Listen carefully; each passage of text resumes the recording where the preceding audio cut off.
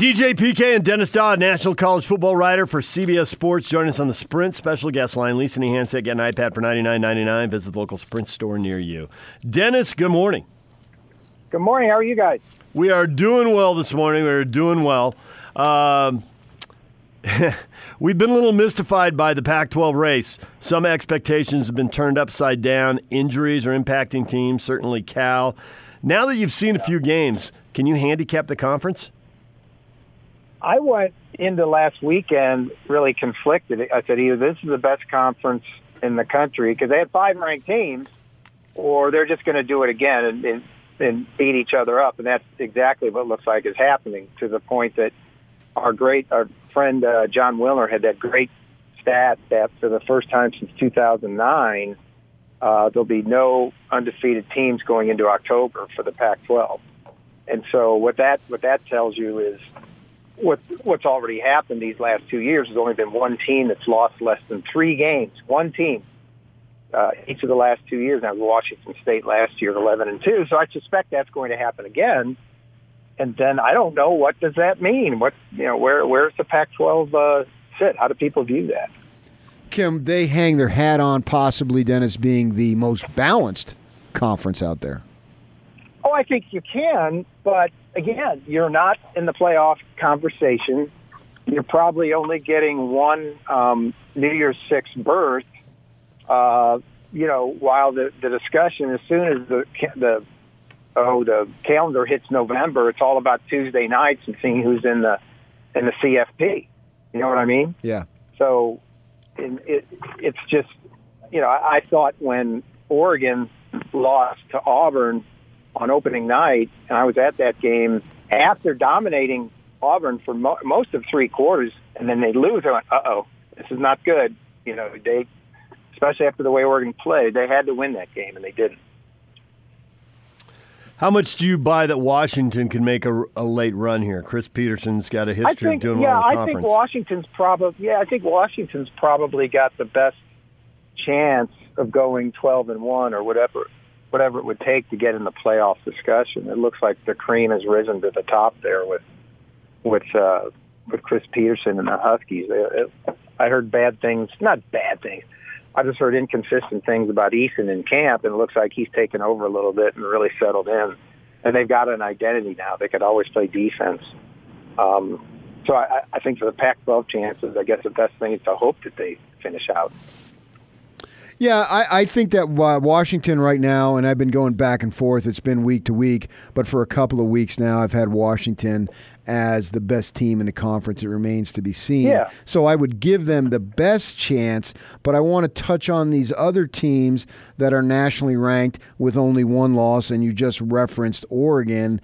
And the Utes are in this position, they had the loss. It's not exactly a horrendous loss. Not necessarily a great loss, but I don't know that even exists. But losing by 7 to the Trojans in the Coliseum isn't the worst thing. And you got the Devils lost by 3 to Colorado. No, I don't think they're going to go run the table. But if somebody else, or including Washington, if these other teams who have 1 loss, are you automatically eliminating them going into October just because of the 1 loss?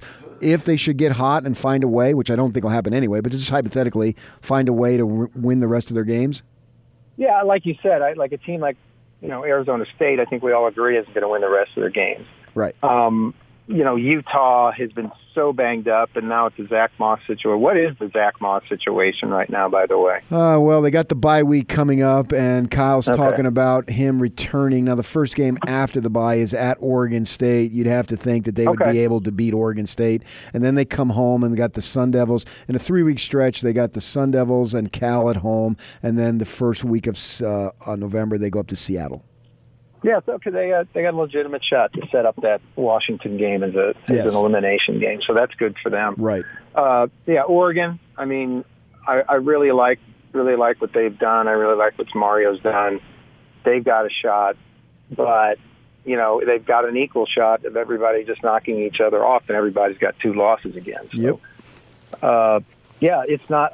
I'll say this on the hype meter. Nationally, the Pac-12 is not really a discussion point right now. So I look at the ACC, and it's Clemson, and then Everybody else. And we do follow Virginia a little bit because Bronco Mendenhall was here, but they got beat pretty soundly at Notre Dame. And then Clemson plays this 1-point game with North Carolina, only drops one spot. I'm looking right now, and I know there's still a lot of games to sort all this out, but I don't know how people are ranking Clemson in front. And I get it's not the playoff committee, it's just the media, and I don't know, maybe they're not paying attention.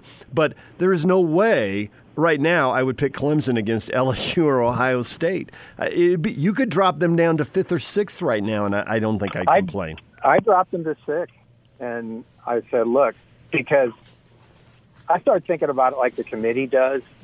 Like, okay, let's take, after 5 weeks, let's put everything in a bucket, shake it out, and see who's got the best. Well, I mean, you could make a damn good case, and some have, for Auburn, being number one. They're the only team in the country that's beaten 2 ranked teams. I have Alabama number one, just basically. I think they've got the most fun team to watch, the best offense in the country, whatever. But, LSU has the best win. They won a top 10 game on the road at Texas. Georgia beat Notre Dame. Who else am I missing in there? Ohio State. I saw Ohio State on Saturday night, and they're the best team I've seen so far. And it may not even be close. They've got everything. They've got the quarterback, defense, speed, size. So you put Clemson in there, and you go, look, even if they weren't national champions last year, that team hasn't realized its potential yet. I think we all agree with that. You're still a little shy on Oklahoma because of the defense or the defensive tradition anyway and reputation? No, I do like Oklahoma, and they have gotten better defensively, marginally better. But after everything I've just told you, where do you slot Oklahoma? When all those teams I just told you, 4 or 5, they have better accomplishments to date than Oklahoma. I think they're really, really good, and Jalen Hurts is one of the best stories in the country. Yeah. But other teams have done more. So it just seems like the Pac-12's taking hits, and I get that. But then I look at the ACC and think, you're underwhelming me. And I look at the Big 12, and if Texas loses to Oklahoma and slips up somewhere, and they're a 3-loss team, Oklahoma could be a little short on glamour wins. I mean, you scheduled UCLA and then UCLA. Can you explain what's happened at UCLA? Chip Kelly was going to do better than this, wasn't he? I thought. I did too, but look, as wacky as it was, the Washington State win was huge for Chip and UCLA. Nothing's going to happen after year 2 to Chip. Casey Wasserman is the guy who controls everything there, the media mogul. He built the football facility. He was key in getting Chip to go there. So Chip is not going to get fired. But again, what has happened at UCLA? I am of the increasing opinion that Jim Mora left it a lot worse than anybody thinks. And that's what I've been told, that it was really thin there when he got there. And again, they're not Chip's players, not Chip's offense. Takes time to get him there. He doesn't have a quarterback, I don't think. Dorian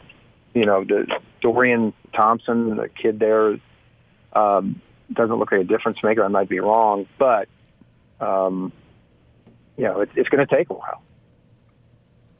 SC situation continues to intrigue us because of the Urban Meyer connection, and we were around him for those 2 years. That was the biggest whirlwind 2-year run we've ever had. I was intimately involved with that. Yeah. Yeah, I've been in this business a long time and never been around somebody like Urban. So it just seems like it's inevitable as far as Helton being dismissed.